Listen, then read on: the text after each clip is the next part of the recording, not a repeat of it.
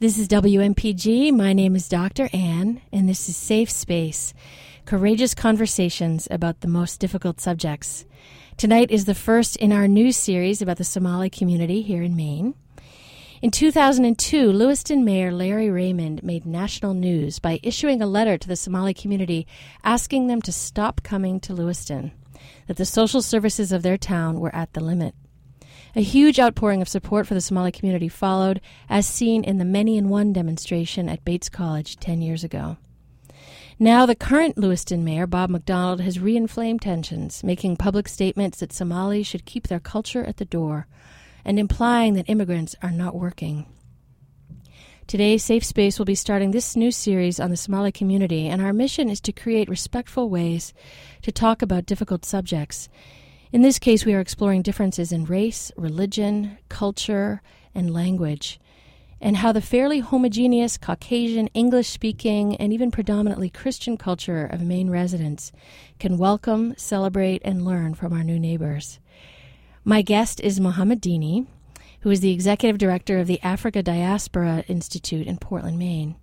In 1997, at the age of 13, Mohammed and his family came from Somalia by way of a refugee camp in Kenya. In 2010, Mohammed Dini ran in the Democratic primary for the position of state representative for District 119. He captured 40% of that vote. He did lose that 2010 election, but remains committed to serving the community. His latest project is a publication called Portland Forward, which features stories written by immigrants who have relocated to Maine. Welcome to Safe Space, Mohammed. Thank you, Ann. So you were invited to be a speaker at the TED Talk last fall. I got a chance to watch it, at least on the video. Oh, thank you. It was so inspiring. And you focused on a Somali concept that you called Furfurnan. Furfurnan. Yes, thank you. Which you described as meaning openness. Yep. And you invited people into an open-hearted dialogue with you. And you invited people to ask you questions. Yes. You said, come on, talk to me, effectively. Yes. So you inspired this interview because that's what I want to do today live. Oh, definitely. Thank you. And especially I want to talk about the things that are really difficult for people to talk about, which are differences. Mm-hmm. So, for instance, between you and me, there's almost every difference, at least superficially anyway. Yes. In terms of race, religion, language, culture, gender roles. So I actually want to spend a little bit of time talking about each one. Even figuring out how to talk about these differences can be tricky. So let's talk about culture, because that's the thing that's sort of most up right now with Bob McDonald's comments. Leave your culture at the door. So what are the ways in which your culture has conflicts with sort of traditional Maine culture? What did he mean, leave your culture at the door? Why is your culture not a gift to Maine? I don't know. And that's one of the questions that also I struggle to answer sometimes. Why? What did that mean, leave your culture behind? And, you know, as a man, usually when I'm walking right on the street or with students or playing basketball, nobody knows what my culture is. So that really applies to women. Leave your culture behind is mostly what he meant is through your scarf or whatever. And he's one of those Mainers. I shouldn't say all Mainers. It's not like that, obviously. So it's one of those minorities, Mainers that don't get it yet. Like, leave your culture behind. I ask myself, what culture? As far as I know, my culture is an American culture, a Mainer culture, a culture where a First Amendment is respected, a different culture, different religion, different practices, freedom of speech. Those of mix of diversity is American culture, and that's what makes American culture great. So when you say leave your culture behind, who you really implying to? It really struggles me. I'm like, who? Are you serious? Do you really read your history first for you to say leave your culture behind? There's so many different cultures in America, and each one has their own. Jewish, Irish, French, Muslims, Somalis who came there, African Americans, Spanish. Tell me which group that doesn't have their culture. Right. And we all have, but that what embraces us and make who we are as an Americans today. So that actually is very anti-diversity. That comment itself is un-American, I should say. Anti-American, yes. So I sense that your intuition was that he actually really meant headscarves. Headscarf. The target was the ladies. The comment target. Most people don't get it.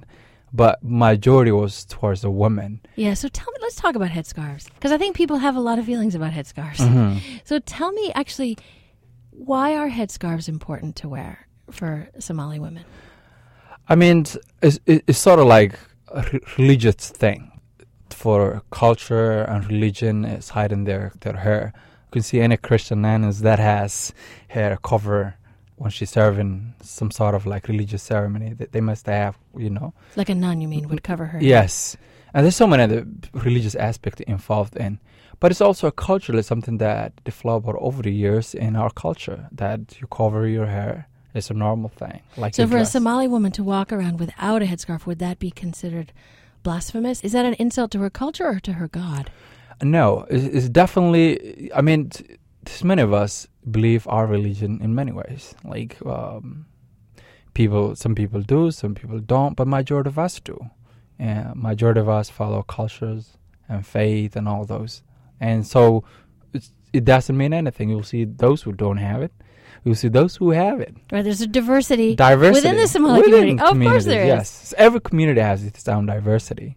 Yes. But just to target that is actually breaks your heart.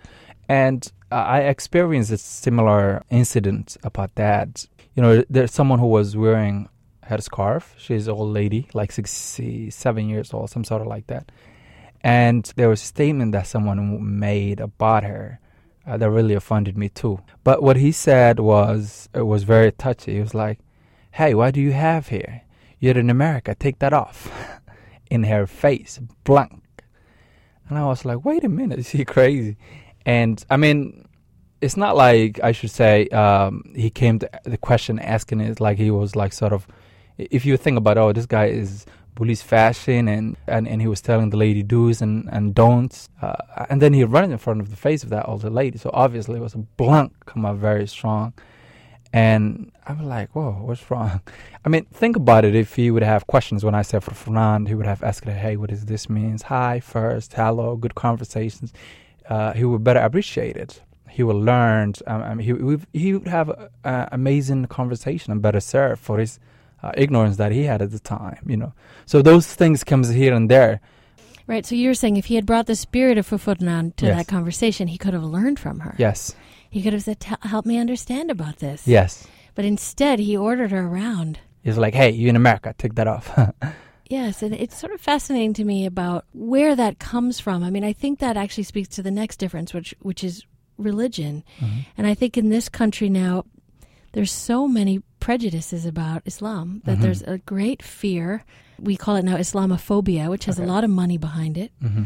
People associate Islam with all manner of, women being oppressed, Mm-hmm. with terrorism, Mm-hmm. with people's hands being cut off as punishment. I mean, they have a lot of very negative associations. Mm-hmm.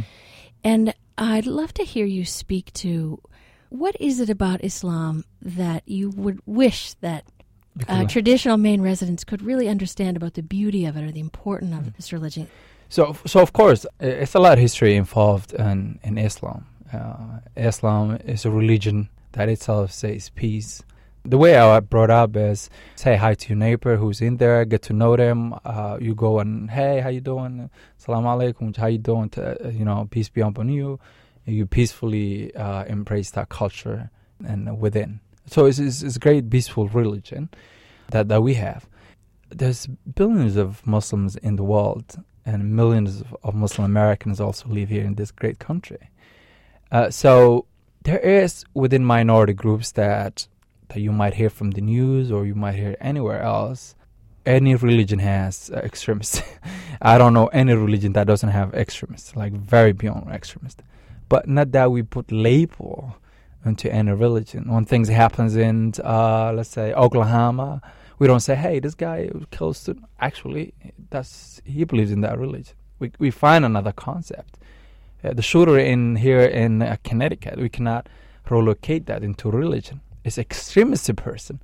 So in another, if you come from a background of that religion, obviously, one of those questions I always ask, who taught him that? How did he get to know? And of course, I'm not saying it doesn't exist, but obviously every religion have extremists.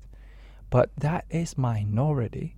And as an American, we need to know. We need to learn our neighbors and cultures and faith and different religions. And that's who I deal with every day. I learned so many other cultures and religions itself. So what I hear you saying is that, unfortunately, Islam is being associated with the behavior of a few extremists, this sort of jihad movement, and people are thinking that that represents all of Islam, and that, in fact, from your experience, Islam is a religion of peace. Yes, yes. And the word of jihad itself, when you explain Arabic, is actually survival, day by day, how you survive. That's what it means, yes, day by day survival. It's nothing to do with violence or killing someone. I want to ask you a little bit about your experience of race in Maine. Maine is perhaps one of the most homogeneously Caucasian states in the country. And I know that some people felt like, wow, I wonder why the Somali community wanted to be in Maine. Like, were they expecting to encounter racism, given how white a state this has been? And I'm curious to ask you, do you experience racism on a day-to-day basis here in Maine? What has it been like for you to be a dark-skinned man living here in Portland, Maine? That's a great question. Before I answer the question, I really want to tell you that as a Somali Mainers, we're grateful being here first, and we like to thank many who welcome us on that process. But after fleeing where we came from in Somalia, and gratefully this great country become my adopted home, one of those places that I arrived was here. Were in Boston first and then relocated here. My family chose Portland because of many categories. The safety, obviously, one of the priority. A small city, that dynamic community connection, and as well as coastal city, same as the city I was born. So that's one of the concepts I was telling people. That's why my family chose here, because we like independence. My mom would not control me what I do. She would rather feel me go around the city and come back my own. That's an independent person. She wanted a safe neighborhood for her children. Yes. But when you come here, at the beginning, in America, you face all this greatness. Thanks God. The Civil War, after great nation, you fled, and the Civil War, you left all those places. You come here, and you're sort of like in honeymoon where you want to rebound. You're happy, restart your life. You know what I mean? The first thing you have is family will start work. Where's work? Rebounds. But then the system closing, how the things are. In Maine, my mark at the beginning of sometimes when you face all this racism, you feel like inferiority of complex imposed status, like refugee, this and that. I'm like, wait a minute. I resettled in this country. I don't want to become overnight a person who has no past, no future at all. I have a past. I come from a country that had political system running and everything. Since it had civil war, I fled somewhere else. I came to my adopted home. And therefore, feeling, this status is they threw on you sometimes. That's what it puts you in. The refugee status. The refugee. And that's great, of course. I'm a refugee. I'm resettled here from somewhere else. But I'm in my adopted home. If you ask me, am I living now? No, I'm not living. It's my permanent home. And then over a decade ago, 2001, or probably back in 97, when you come in, maybe certain 2-3 years, we can live with that refugee status. But think about it, living in public school here, and that status still goes with you. Or immigrant, you're always in that box of excluded. Right, so you feel like always being told you're other. If you get others. So when you first get here, okay, you can tolerate being called a refugee for a while because it's all so new. Mm-hmm. But you don't want to be stuck in a box of being an immigrant for the rest of your life, because when do you get to stop being an immigrant and start being a person whose home this is? Yes, I live. The greatness is, first of all, I'm an American citizen who grew up here. I'm a Mainer. I serve the best of interests of this nation and this state. I'm a taxi bearer. My family is taxi bearers. We're educators. Most of us went to school here. We're all living to that, looking for that same American dream. And tell them who's not a refugee in this country, be honest with you, except to the Native Americans. We all arrive at once. And most of the time we intend to ignore the fact that we're from somewhere. Those, if you see in Lucid majority, you could call it French Canadians. And I don't want to say certain mayors were French Canadians, because they're not. If they were French Canadians, they would have embraced diversity, because they arrived themselves there. and they themselves work those meals. Their kid 13, they suffered. There's a lot of history behind when they came here and how they get there. So when other people come, they would be the first one to embrace that culture and welcome them openly. So I don't really consider those are French Canadians at all, because how do you ignore your history? It wasn't even that long ago. And look, 1920s in this country, as you know, a Jewish community was the same. They were forced in a box of, you know what I mean, different religions. The other box. Other boxes. Yeah. Of course, we are immigrants. We arrived in this country, not by choice. We had a civil war, same as the Europeans and Irish community have problems in Ireland. And there's many million reasons that forced everybody to come to this great nation. But when you get here, the only difference that we had in the communities before us, the French, the Jewish, the Irish, and all those even came here, the only difference we had was the color. Our color is a little bit dark. It's darker, actually. Yes. I shouldn't say. So you're more visible. We are more visible. That's Yeah. the only difference. Yeah. But think about asking European immigrants now who arrive. You will never face the same problems. No, You'll exactly. integrate quickly. Exactly. Yeah. There's a lot of national interest around these statements that the mayors are making and what it means and so on. Mm-hmm. But in terms of your personal life day to day, do you experience discrimination? Do you experience shop owners watching you suspiciously in their store? Do you experience people crossing the road because they're afraid of you? I mean, do you feel that kind of day to day? If I don't say I don't feel it, I'm lying. The truth is yes. And do you feel like that is a corrosive thing? I mean, when you think about having your own children here, does that sadden you to think that they would also be exposed to that? I guess they might. I mean, I'm not saying they might not. Things might change. Only God knows. But I also have a dream that this country came this far as racism. If I would have arrived here back in 60s, it would have been way worse. You know, the history of African Americans, how they treated and whatnot. So I'd be lying if I say no.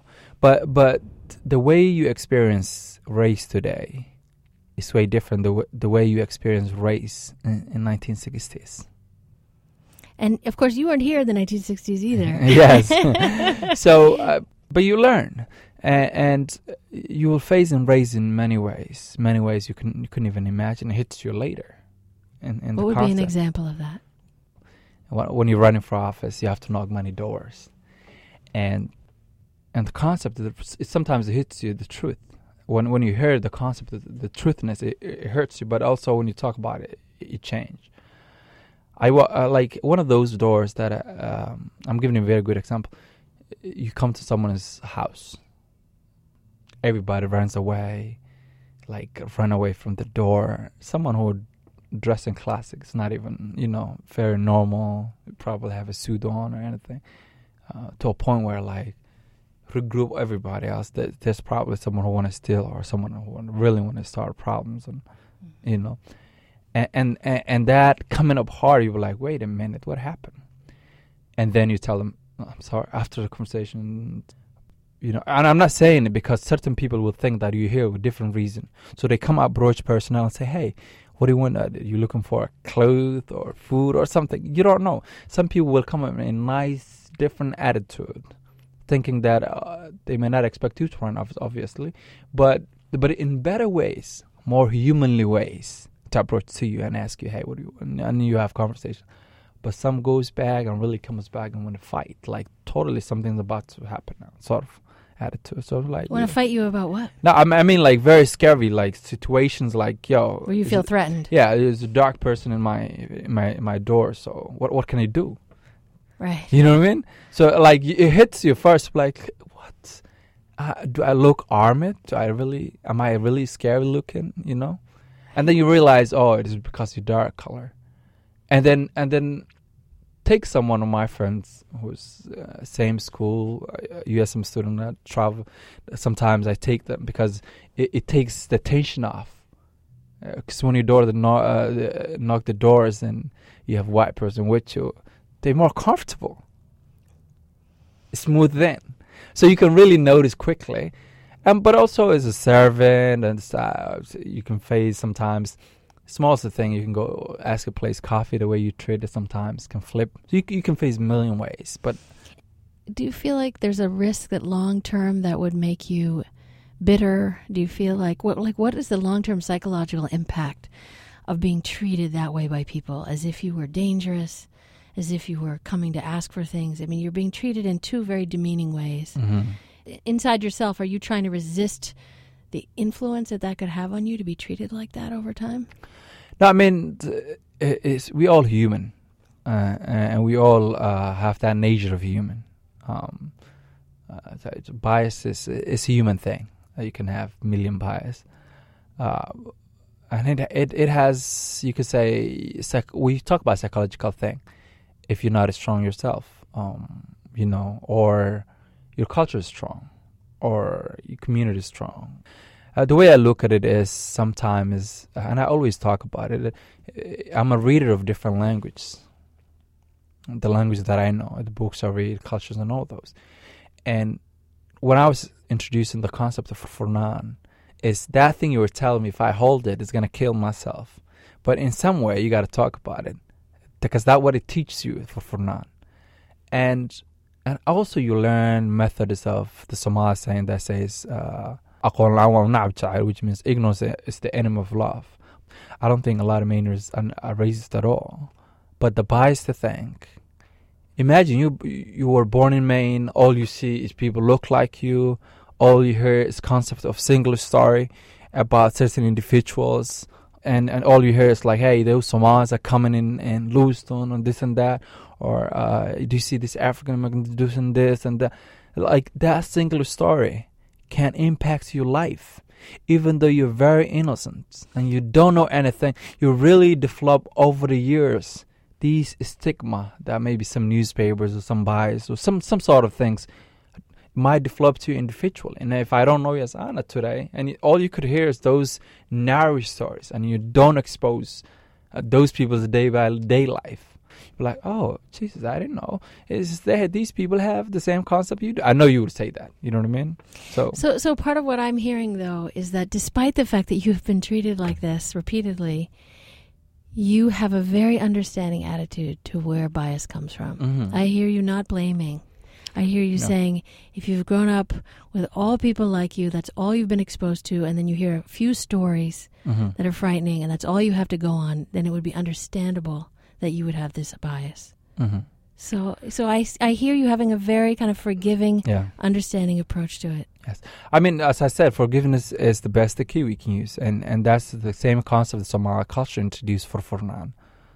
If I carry something against you right now, Anna, if I like, oh, she did this and did that, it drives me crazy. And if I don't express my feelings in other ways, it kills me inside psychologically. And impacts me.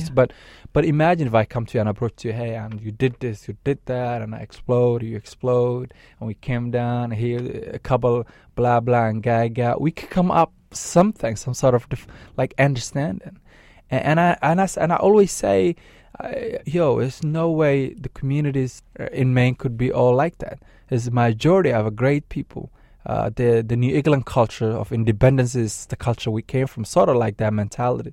Our countries back in the days had colonies, so we've seen the way they live. Italians, exposing Somalia, French, English, all those. We know the colonial system and how they did it. So I don't think sometimes when people cross the line, they don't know. It's the ignorances. Ignorance is the enemy of love? Yes. How do you say that again in Somali? I said it earlier, and aqoon la'aan waa u nacab jacayl. I am not even going to try to say that. Ignorance is the enemy of love. It's a beautiful quote. Yes. So we have time for one last question, which I want to ask you. So I know that you ran for office. Mm-hmm. I know you were considering running again. And I want to ask you about what your hopes are in doing that. And if you do run again for office, why someone like me should vote for you. Okay. Someone like you. I don't want to guess what background. Maybe French, maybe Irish, maybe Jewish, maybe Scottish. You can have any background you want. Someone like you would understand, even though I'm different in color, that I'm a Portland resident, I'm a Maine resident, that I grew up here, same as you might did. Went to school here, same as you might did. Your grandfathers came to this country to have that opportunity of have an American dream, sort of, to get there. Someone like you will remember your grandfather when you see people like me who here came out to change their life in better ways. Someone like you would understand why is it important to have different voices. Diversity, American diversity in our state house. You can go to our state house. You will never have another perspective. You'll have single narrow story pushed that whole state house level. You might not have different perspectives and different approaches at all. So someone like you sometimes might say, hey, I think we might need different perspectives. It's great to elect people like me. All my communities are African immigrants who came here but also grew up here, who have different mentalities and different cultures and different ways of getting business done. Very entrepreneur-based communities, and you can drive around both Lewiston and Portland today, you will see it. My darkness of us color would not be your enemies. Think about it. We all Mainers. Think about the things that we share all in common. At the end of the day, as Anna, the issue that you care when you elected me, if I'm your state legislator, or your city council, is, hey, is the city taking my trash away from the hallway and getting things done? How my school students are doing? What are the budgets and the crises our state facing? What are the things, how your ideology and the way you approach might change things? So someone like me actually will bring a lot. And I think, in many ways, is one of those people that you could have a great relationship and learn a lot. And we say learning is both ways and not always in one way. I can tell you that one of the reasons I would be tempted to vote for you, should you run again, although I don't think I live in your district, would precisely be so that my child would look to you, and instead of, when you come to my doorstep, instead of running away being afraid or thinking you've come to ask for clothes, would say, oh, there's our leader. Yes. That they would think of someone with dark skin who looks like you as someone that they would want to know and that they could learn from. And that means a great deal to me as a parent. Thank you, and I really appreciate it on that. And, I think we need to have that approach. When we have issues in our mayor issues and all those issues, there's many who step away, don't want to get into it. But it's learning. I think if that wouldn't happen, ourselves are learning situations. There's people like him out there that needed to be educated. Mohammed Dini, we need to stop. Thank you so much for being my guest. If someone wants to find out more about you, can they Google the African Diaspora Institute? Yes. Or Portland Forward? Yes, Portland Forward. We're recruiting a lot of writers, and we work in getting English speakers, work with some students who will produce our writings and stuff, so they can help and they can always do a fellowship on our programs. So they come to portlandforward.com. Yes. They could get involved in that. Yes, or African Diaspora. They can shoot me an email. You'll find it, dini@diasporarise.org. Dini, D-I-N-I, at diasporarise.org. Yes. Thank you again. Thank you very much. Appreciate it. This is Dr. Ann. I've been speaking to Mohammed Dini about his experience as a Somali Mainer growing up here in Maine. I want to thank tonight Jen Hodgson for mixing the sound and Maurice Lennon for the music. If you would like to go to the website to get a link to this show in its entirety so you can email it to a friend, please go to our website at www.safespaceradio.com. You can subscribe there to get a weekly email with the link. You can also download the show from iTunes. You can like us on Facebook. Coming up next is Local Solutions.